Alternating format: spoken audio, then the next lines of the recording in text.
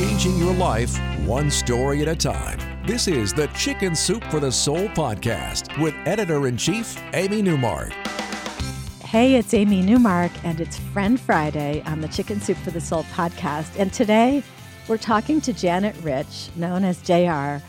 She has an incredible story in our new book about angels and miracles and coincidences. And her story is about a time when she was at a very low point in her life as a young adult and how she was led to a moment of synchronicity, which put her on a life-changing path to a wonderful career in the music industry. JR, welcome to the podcast. Thanks, Amy, for having me, and thanks for publishing my story. Oh, we were thrilled to publish it. I absolutely loved it. And in fact, it happened on East 22nd Street, and I used to live on East 22nd Street between Broadway and Park, and yours happened at 22nd and Park. So your story happened half a block away from where I used to live. Oh, that's amazing. Yeah. So I know you're from a small town in Georgia, and I know that you started out as an aspiring actress, and you made your way to New York City, and then through the events described in your story, you ended up at Capitol Records, and you worked there for 28 years, and you became the senior vice president of the publicity department. And I just think this is the most incredible story. So let's start out by talking about your story, because it's such a great combination of answered prayer and redemption and kindness and self-help. It hits on so many of our favorite themes. So tell us the state that you were in before this amazing synchronicity happened. Well, my childhood was, unstable, and I barely finished high school, and I didn't have a college education, and I did want to be an actress, but I never had the confidence to really go to auditions. In Georgia, I was kind of a big fish in a small pond, and I could get parts based on people knowing me from acting class, but I moved to New York, went to one audition, just didn't have the confidence to go. I was in my late 20s, and I just was struggling to see any future for myself. Not having education, not knowing how to really do anything other than wait on tables. All my jobs had been manual labor, McDonald's and cleaning apartments and waiting on tables. And I was, involved with someone that wasn't available to me. And I just didn't see it getting better. I was also raised in the South and brought up in the church. And my mother she loved the things that Jesus said. Those were the only things she quoted. She liked all the love and forgiveness and faith. And so at a young age, I did have faith, but I had kind of lost it along the way. Not lost it, but just didn't feel connected to it. So in New York, I would go through these periods of depression, just really struggling. And there was one of these periods where I was just in bed for a day or two and not able to function. And I was a chain smoker, and I would just smoke cigarettes. And I was so depressed even on that particular time. I wasn't even smoking. And I did become really hungry, and I wanted to get something to eat. And when I got out of bed, I just didn't have the energy, and I just got on my knees and just set out to the room, to the blank space. If there's anything out there, either kill me or help me, because I just can't do this anymore. And it was raining, and I went to the local diner called Pete's, and I sat at the counter. I went there. I didn't even put my umbrella up. I was soaked when I got there. And I sat at the counter and ordered a sandwich. And you know how you get when, I don't know if you've ever cried or grieved, and everything you eat, you can't swallow it? Yeah, I know exactly what you mean. Yes, you can't. You're just too choked up or something. And so I couldn't even eat the sandwich. And I got up to leave. And when I was leaving, I heard this voice inside of me, not like it was talking, not like a voice, but just intuition, this feeling of there was a man standing there, and it was obvious that he didn't have an umbrella and he was waiting for the rain to lessen. And being a Southerner, and we are trained to be polite, I just said, if you're not going very far, I'm happy to walk you. And he said, "Oh, great." He took the umbrella and opened it, and we started walking. And we walked to 22nd and Park Avenue, where you said you live close by.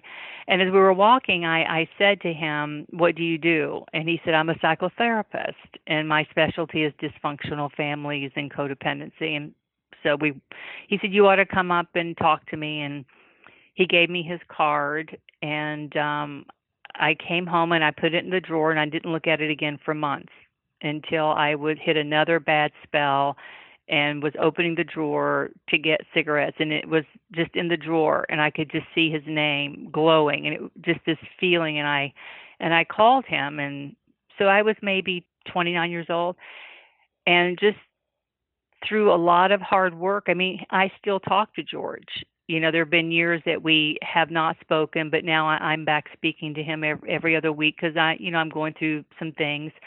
But without his presence, without his help, it didn't happen overnight. Like, I started out in the music business making like less than $10 an hour, just cutting out clips from the newspaper. And I didn't have enough self-esteem. My boss would tell me to make a phone call, and I would become nervous. And I quit that entry-level job like 3 times because of my low self-esteem. I never felt like I was good enough to be in certain places. And so the therapy, just having this person in my life that could help me unravel so much of what was hurting me over time, helped me really claim a life for myself. I think it's incredible. And I know you said in your story that this psychoanalyst was so kind to you and charged you $40 a session when he should have been charging you $160 a session even back then. He asked me what I could afford. And honestly, I don't even think I could afford 40, but I didn't want to be cheap. And I said $40. Yeah. And he said, okay. And later I did ask him, like, why did you do that? And he said, I could just feel your pain. And I knew if you were willing to work hard, I wanted to help you. That is so great. We're going to stop. We're going to take a break, and then we're going to come back and talk a little bit more about this whole issue of synchronicity and how it can help people. We are back with JR, and I want to talk to you, JR, about the quote that we put at the beginning of your story, because I think it's so perfect and I want to share it with everybody. We do not create our destiny. We participate in its unfolding. Synchronicity works as a catalyst toward the working out of that destiny. That's a quote by David Richo. That is so perfect. I love this whole concept of synchronicity. And it's interesting. A lot of the stories we have in Chicken Soup for the Soul, Angels All Around, do deal with amazing coincidences. And so you could say, well, they're just amazing coincidences. But then there are people who would say, yeah, but if it feels like a miracle, it's a miracle. And I think sharing your umbrella with that man, George, was a miracle for you. And you know what's interesting is this book is flying out of the stores. So 1 week after the book came out, we had to do an emergency reprint of 20,000 copies, which is just amazing. Wow, I know amazing. It's doing so well. I am so excited about it. I don't even think I've been talking about the name of the book that much in the interview, but for our listeners, it's Chicken Soup for the Soul, Angels All Around. And I think they are all around because I think we're angels. George was an angel, and I think in some ways I've been an angel for people. I think there are a lot of earth angels, and sometimes I don't even think we know when we've had an impact, just by being open or saying a kind word, maybe at a time that we don't even know what that person was going through.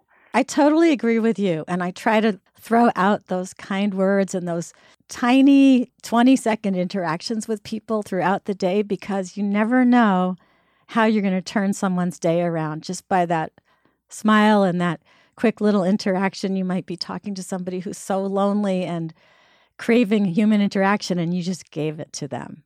There's a lot going on that we don't know about, and that was part of what I wanted to get this story out. One is a tribute to George, but two is that, we so want to present our best selves and to, do our best. But underneath, there's lots of days when we're all feeling down and things aren't, going as the way we want them. And, so just keeping that in mind, just looking beyond the surface when you're out and about and knowing that how we do interact with each other is a powerful tool of love.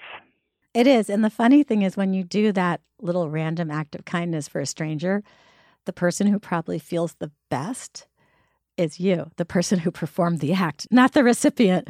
So, JR, I know that you've started an Instagram now, which has a really fun name. It's at Eat the Ice Cream Before It Melts. And I went on your Instagram and looked at it, and I saw you have different people posting about how cool their lives are, and they're all, past 60.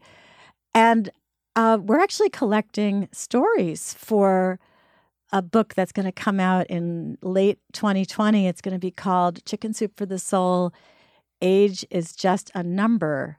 So maybe you'll submit a story for that book, and maybe our listeners will also at chickensoup.com. You just go to chickensoup.com and you click on Submit Your Story, and then we walk you through how to do it. Oh, I can't wait for that one. I look so forward to it.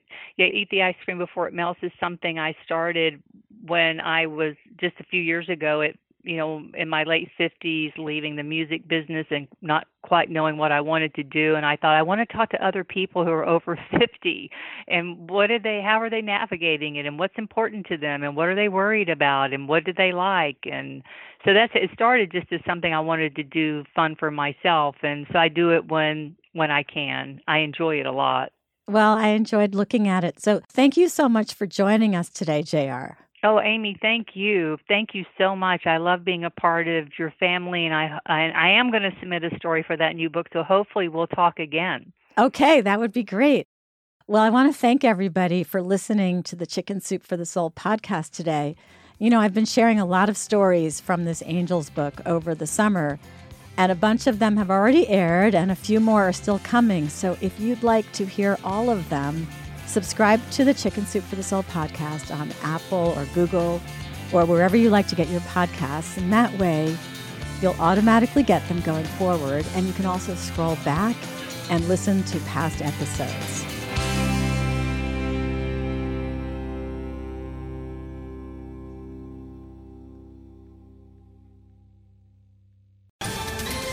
Ohio, ready for some quick mental health facts? Let's go.